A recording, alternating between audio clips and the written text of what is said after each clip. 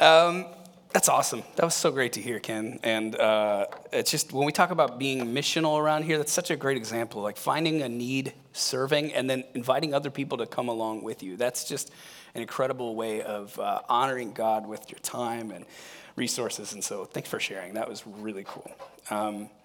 Hey, I have the challenge of trying to preach through the end of Hebrews 4 through Hebrews 7 today. So it's going to get weird. I'm just going to say that right now. I'm going to jump around a lot. I'm going to try to get to a point that makes sense for all of us. But first, I was doing some research about something I was curious about. I was curious about people who defend themselves in court. And of course, that stumbled me onto a website that talks about Florida Man. Does anybody know Florida Man? Okay.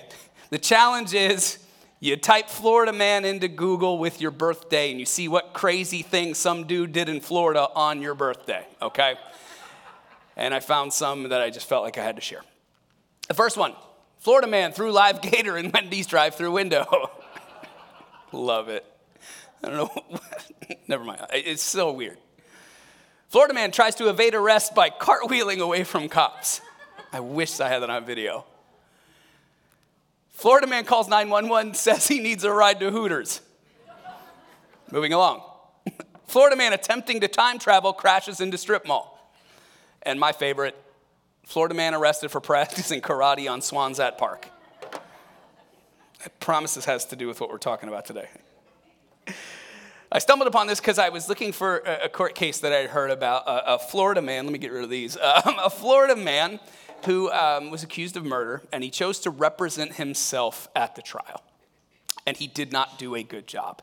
He didn't know the law. There was all sorts of procedural mistakes. And at one point, he openly, in a hostile way, is shouting at the jury, the people who decide whether he's innocent or guilty. He's shouting at them angrily.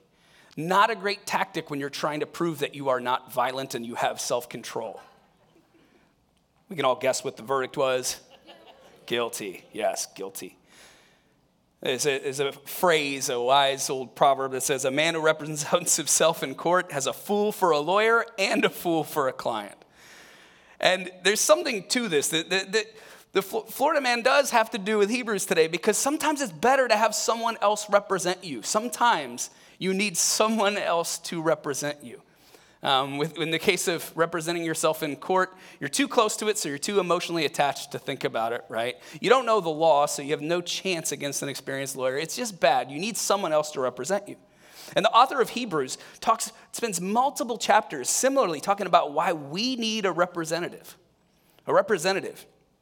a mediator. And in the process, the writer of Hebrews talks a lot about the idea of priests. And we're not going to read every verse from the end of chapter 4 to the end of chapter 7. We're going to bounce around a bit. But the first part of this is going to seem very academic, because there is a lot going on in Hebrews, and you can't just read it at face value and know exactly what's going on. So bear with me with some of that stuff. But we're going to get to a point where, like, oh, this actually does hit home for us. This actually really matters for us, even though it seems very academic. Okay? So let's do this. Let's dive in at the beginning of Hebrews chapter 5 and read these verses, and then we'll talk about what they mean. The author starts with this. Every high priest is selected from among the people and is appointed to represent the people in matters related to God and to offer gifts and sacrifices for sins. He is able to deal gently with those who are ignorant and are going astray, since he himself is subject to weakness. This is why he has to offer sacrifice for his own sins as well as the sins of the people. And no one takes this honor on himself, but he receives it when called by God, just as Aaron was. In the same way, Christ did not take on himself the glory of becoming a high priest. But God said to him, "You are my son. Today I have become your father." And he says in another place, "You are a priest forever in the order of Melchizedek." Okay, a couple of things. First, we're going to get into what this is all about. And second, we're going to talk about our homie, Melchizedek. Any experts on Melchizedek? Anybody ever do a deep dive on him? Okay, I'm the only one. All right, it's going to be fun. So the author here is getting into this concept of priesthood. And this would have been very familiar to the hearers of the original recipients of this letter would be very familiar with priesthood. And he's making the case that Jesus is the perfect high priest. You know, in week 1, we discussed the author making a case that Jesus is the greatest messenger, greater than angels, greater than prophets, and he shows us fully what God is like. And then last week, Adrian talked about Jesus being greater than Moses, a leader better than Moses to lead the people into rest, into God's presence. And today, the author is making the case that Jesus is the perfect high priest. He is the greatest priest, greater than any that had ever come before. So what was a high priest? Well, it was this person who did a very important job, but we got to start way back because the author starts way back. God has a chosen people to represent him. In Genesis chapter 12, God chooses Abraham and he says, your family, you're going to be the ones that will represent me to the world. I'm going to bless you and you will be a blessing to the whole world. One of the 12 tribes of Israel, which is, Abraham's offspring, eventually would become known as Israel, and they're made up of 12 tribes. One of the tribes is the Levites, the tribe of Levi, and all of the priests of Israel come from the tribe of Eli. The prototype for a priest is a famous Levite, Aaron, who is the brother of Moses. Moses we talked about last week. So from the tribe of Levi, a high priest would be selected, and they had very important responsibilities. They had daily responsibilities, certain sacrifices, offerings, ceremonies they would do. And one of the most important duties came on Yom Kippur, the Day of Atonement, where the high priest would make atonement, sacrifices, so that God would forgive the sins of all the people. And when we say sacrifices, we're talking about animal sacrifices, right? It's pretty rough. And this is the only time throughout the year, Yom Kippur was the only time throughout the year that anyone was ever allowed into the most inner part of the sanctuary of the temple, which was known as the Holy of Holies. Okay? Bear with me, I'm getting to a point. And this part of the temple was thought to be this special intersection where heaven and earth joined together. God's presence was so real in the space that sinful humans could not withstand it. They would drop dead in his presence. It was so serious that a legend grew that they used to have to tie a rope to the ankle of the high priest just in case he dropped dead by being overwhelmed with the presence of God, that they would have to drag him out of the temple. Now, we don't know if that legend is true or false, but it does underline the fact that this was a really serious thing. This was a reality for Jewish people at the time when Jesus came. There needed to be a priest, a mediator between God and humans, someone as a go-between to make peace with God. And we can get into the weeds and ask ourselves, well, did God need these animal sacrifices? What's the point of all that? And Pastor Ty is going to preach next week, and he's going to dig into that stuff a little bit more. But I just want to really quickly say, no, God did not need any of that. But it is how he chose to deal with his people. And one of the reasons is he wants us to take sin seriously. When we rebel against God, the outcome is ultimately death. Something has to be done about it. And so the process of all of this animal sacrificing would be very unpleasant. He's saying, I'll accept a bull or a ram or a goat. I'll accept the death of that animal in place of your death because sin results in death. And to go and do that and to see all the sights and all the smells and the blood, like it was just awful. You can't go through all of that and then say, yeah, sin is no big deal. I can just do whatever I want. No, you would take it seriously. One other reason is that there seems to be, at this time especially, just universal religious practices. There were different gods that people worshiped, but their practices all looked very similar. And for the most cultures in the time and region where the biblical events are playing out, things like priesthood and animal sacrifice were just practiced in every culture. And God often accommodates humanity to make peace. So many biblical scholars, when asked, what is up with all this animal sacrifice? They would say, God is just redirecting our practices and taking them from pagan gods and saying, no. Now you sacrifice to me. Now you put all that attention toward me and you make peace with me, the one true God. Learn to walk with me now. And this is a really important point that helps us understand the biblical world because much of it seems so foreign to us. Like for me, I didn't grow up in church at all. And my first religious experiences and my first experiences with religious leaders were actually really negative. So the idea of needing a priest, needing somebody else, just was totally, like, it wasn't just foreign to me, I objected it. I rejected it. I don't want that. I don't need a priest, right? But in this world, there just were. Priests existed. In every culture, in every religion, the priests stood between the people and their gods, right? David De Silva, who writes about the book of Hebrews, he said this: priests played an important role in both Jewish and Greco-Roman religion, standing between human beings and God, or the gods, to build or repair bridges between the two, to assure the favor of the divine toward the people and secure for the people the assistance that only God or the gods could provide. There's an almost universal instinct among human cultures that there are great powers above us and that these powers, these holy others, have to be approached in just the right way in order to harness their power for our benefit and not our destruction.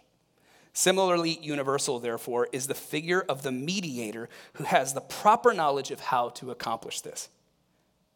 That's a nerdy way to say people of all times and places have this idea that we need a mediator who knows just how to approach God so that we'll receive his blessings and will avoid his curses. This is not crazy. It's actually something we do in human relationships. Like if you have an acquaintance, a friend of a friend who has Warrior season tickets, and you're like, hey, man, I kind of want to go to a game.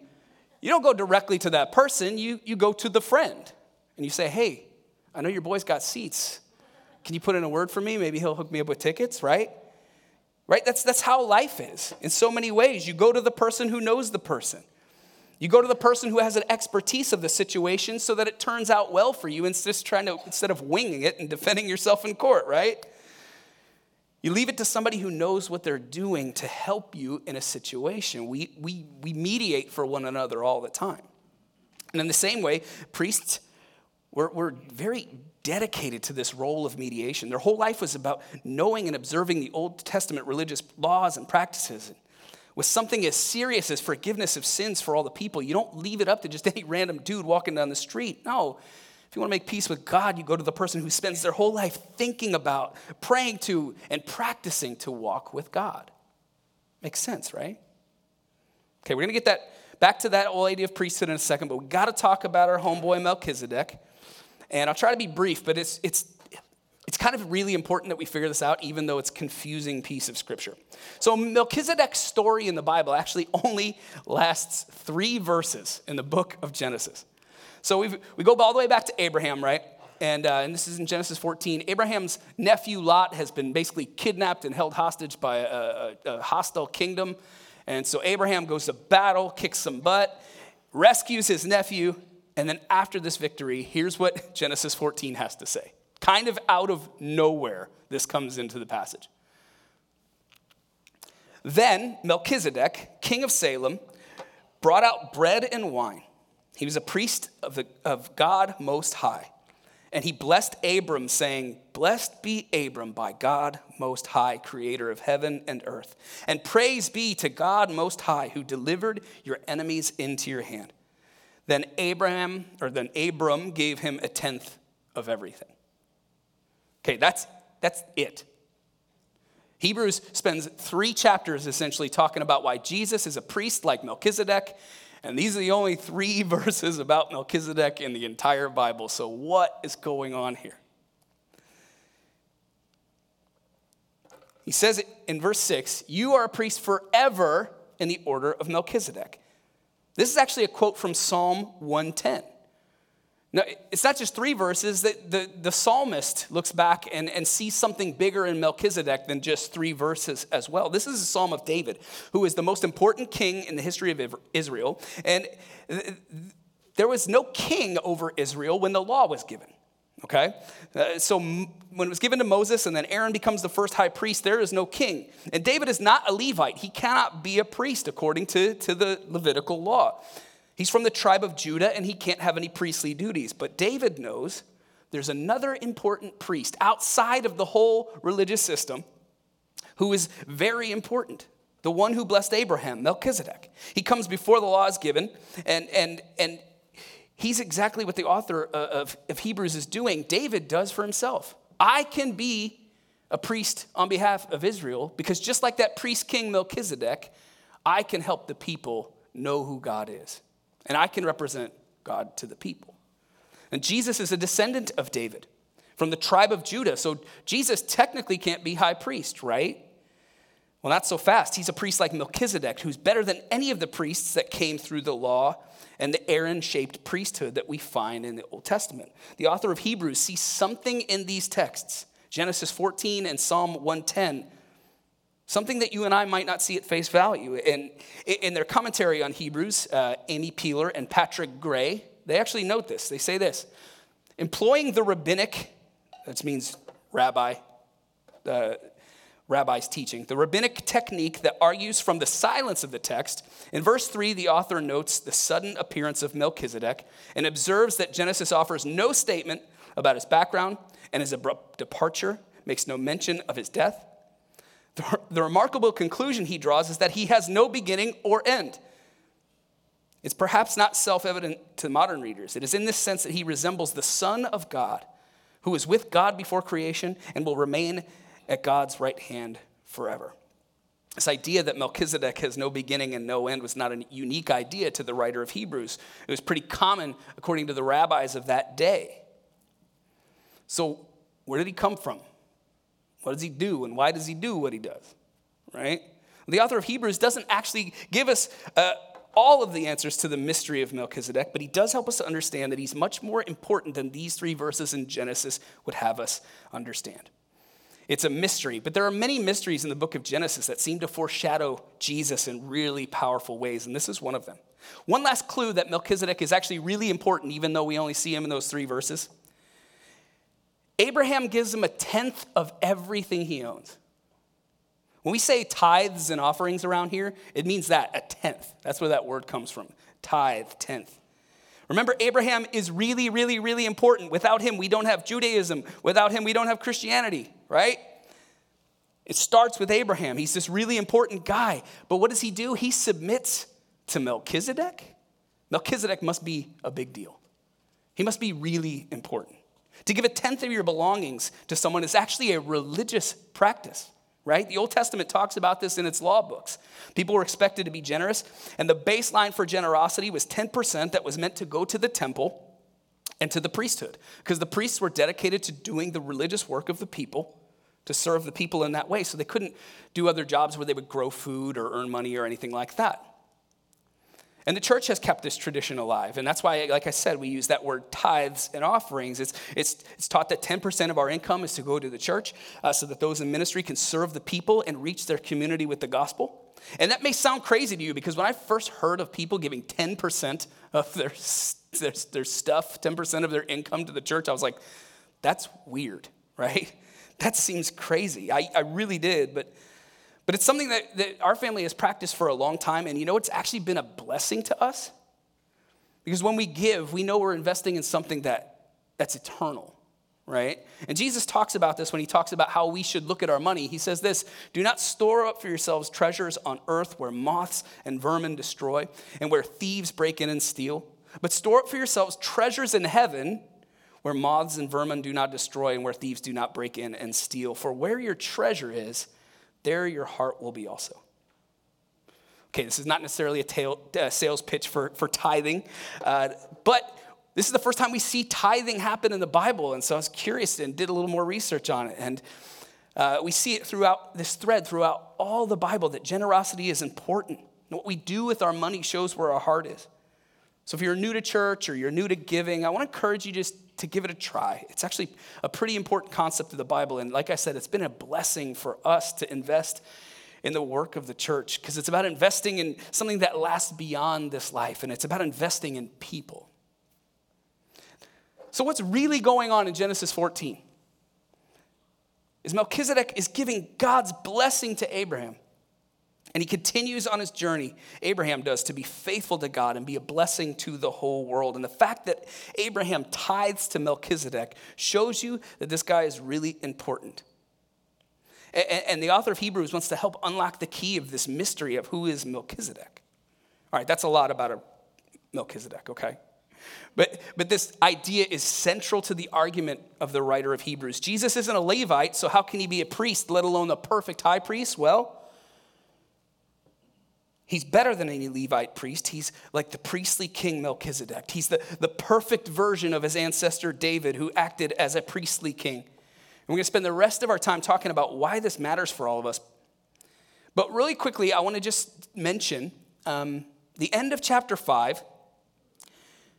The writer goes from theology mode to pastor mode, and just like, hey, it's time to grow up. Like, kind of tough talk, like kind of a tough pep talk. Like, we keep talking about simple things over and over again. I'm like, buddy, you're talking about Melchizedek. None of this is simple, right? But he's like, you guys keep to the simple things. You're not growing in your faith. It's time to grow up. And then beginning of chapter 6 gives this severe warning.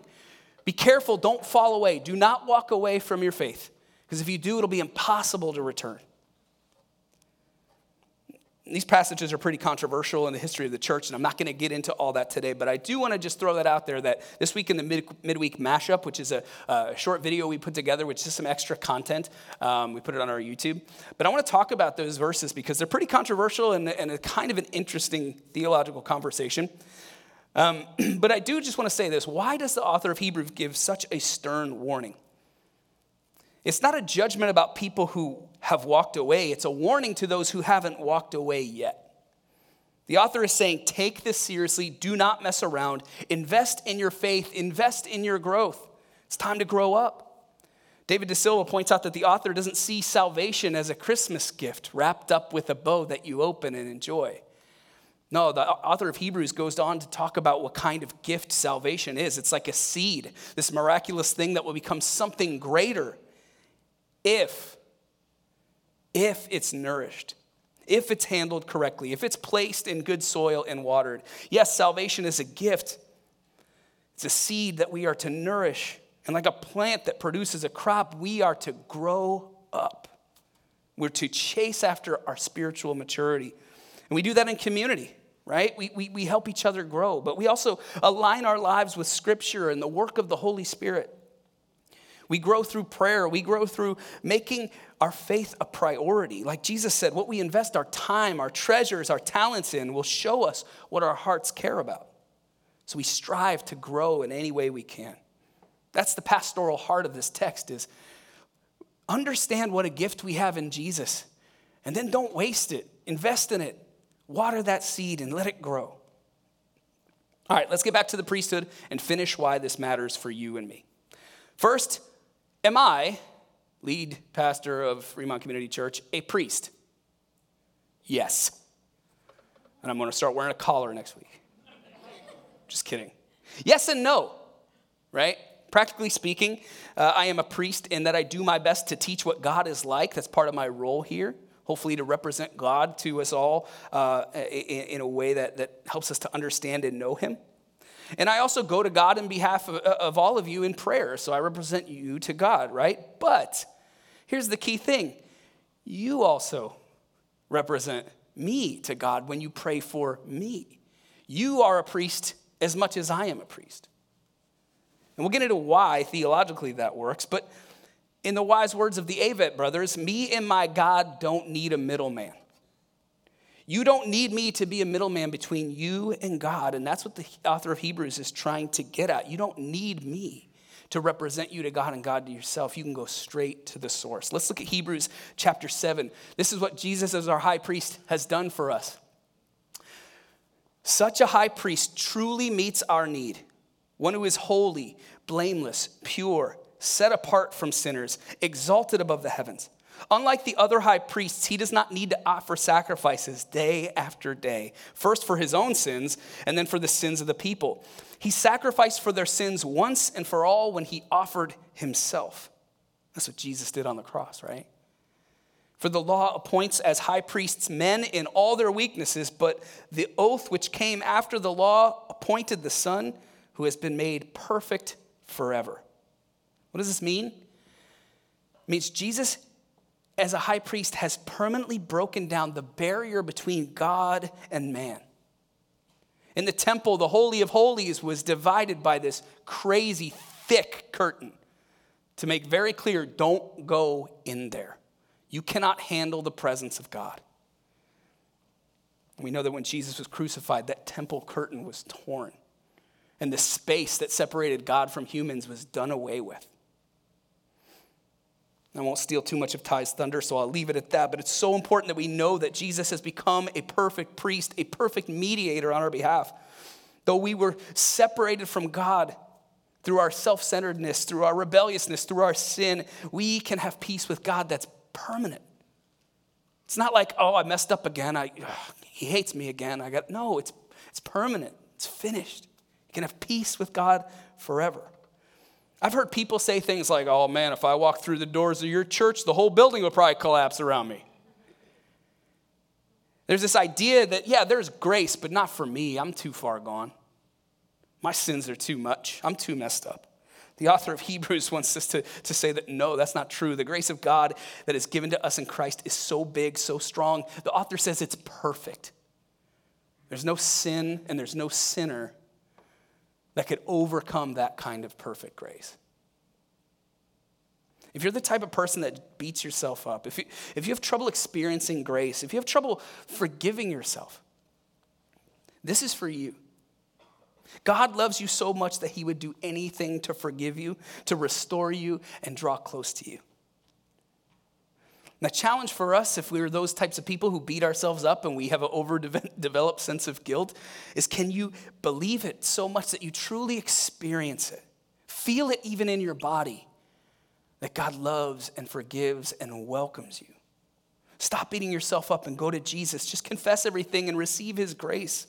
His grace is perfect and it sets you free. He wants to take that burden off your shoulders so that you can be free. That's what he does as high priest. One more, Hebrews 4. Therefore, since we have a great high priest who has ascended into heaven, Jesus, the Son of God, let us hold firmly to the faith we profess. For we do not have a high priest who is unable to empathize with our weaknesses, but we have one who has been tempted in every way, just as we are, yet he did not sin.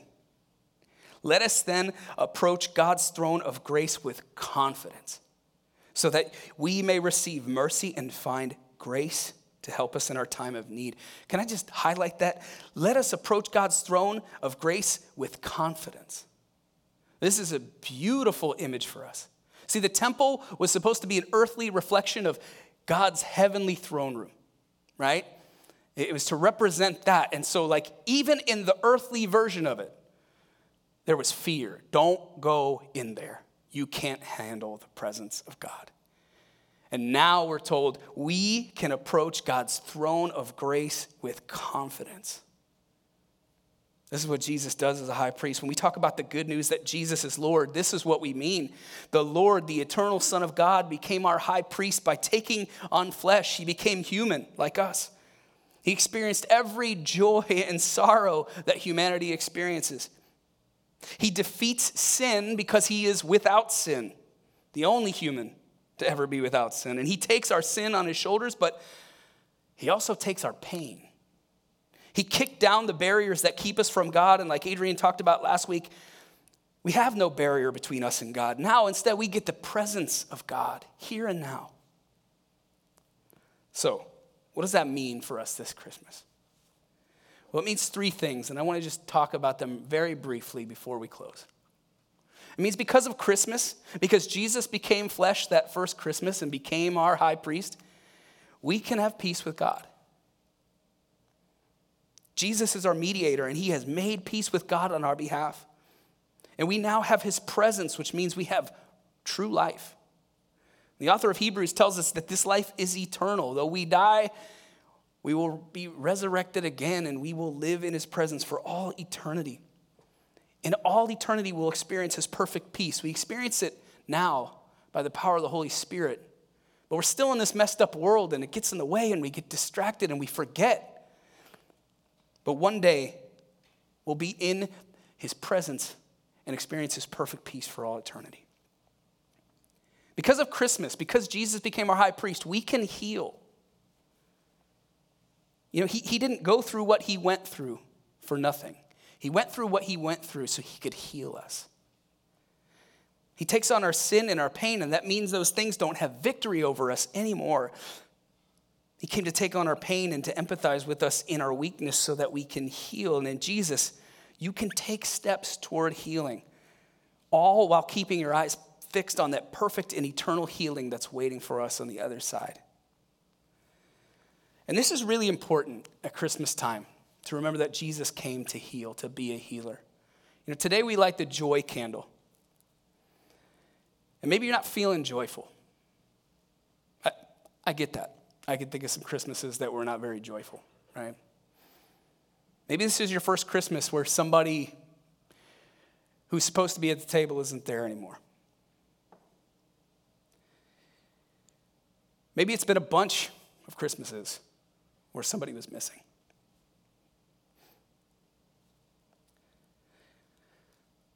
Why do I get emotional?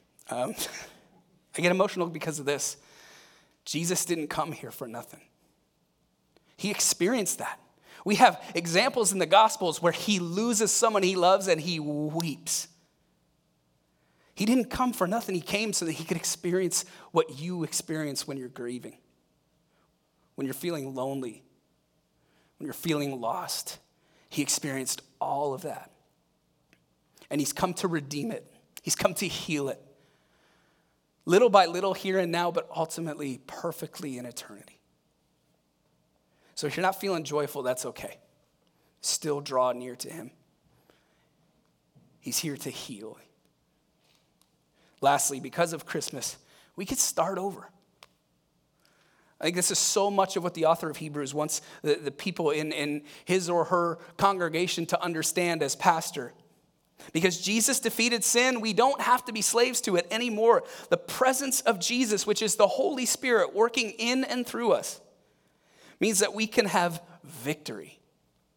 We can walk away from our old ways and habits, and as the author says, we can grow up. Don't stay stuck. Strive for a new way forward. It's possible because we have the presence of God. We can walk faithfully in the presence of God day by day in the power of the Holy Spirit. When I talk to people who knew me before Jesus, and they're like, wait, you're a pastor? That's not possible. And they're right, except for the Holy Spirit's transformation. And I'm not perfect. I'm still an idiot. But I'm not the idiot I once was. God has given me so much victory, not by my own strength or discipline or goodness, but by his Spirit. We can walk away from those old ways that just lead us to sorrow and trouble and death. We can walk with the Spirit day by day and have victory. So let's experience these things this Christmas.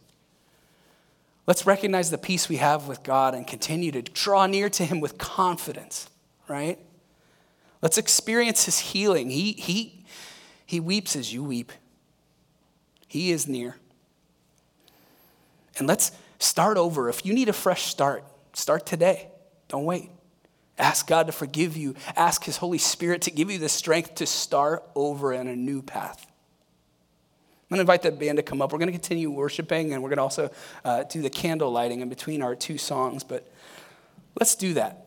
Let's strive this week as we look forward to Christmas.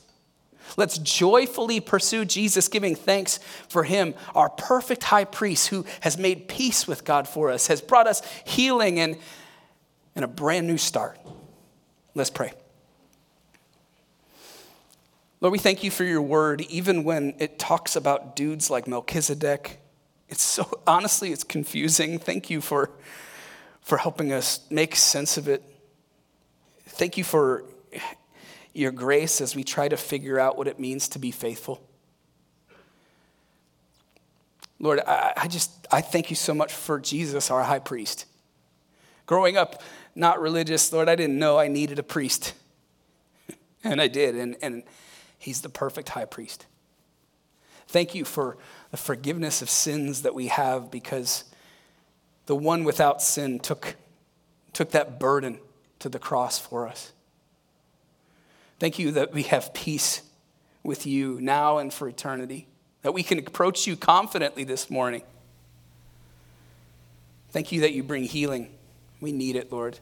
This world is so torn up, and none of us gets out unscathed. And God, just bring your healing, especially for those who are feeling desperate or in grief right now. God, please be near.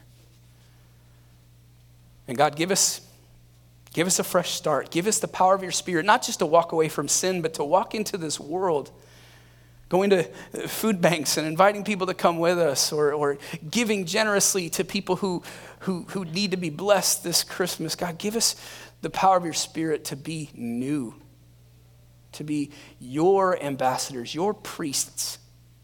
Let us shine like a light so that people might know who you are and how much you love them. We love you and we pray all this in Jesus' name. Amen.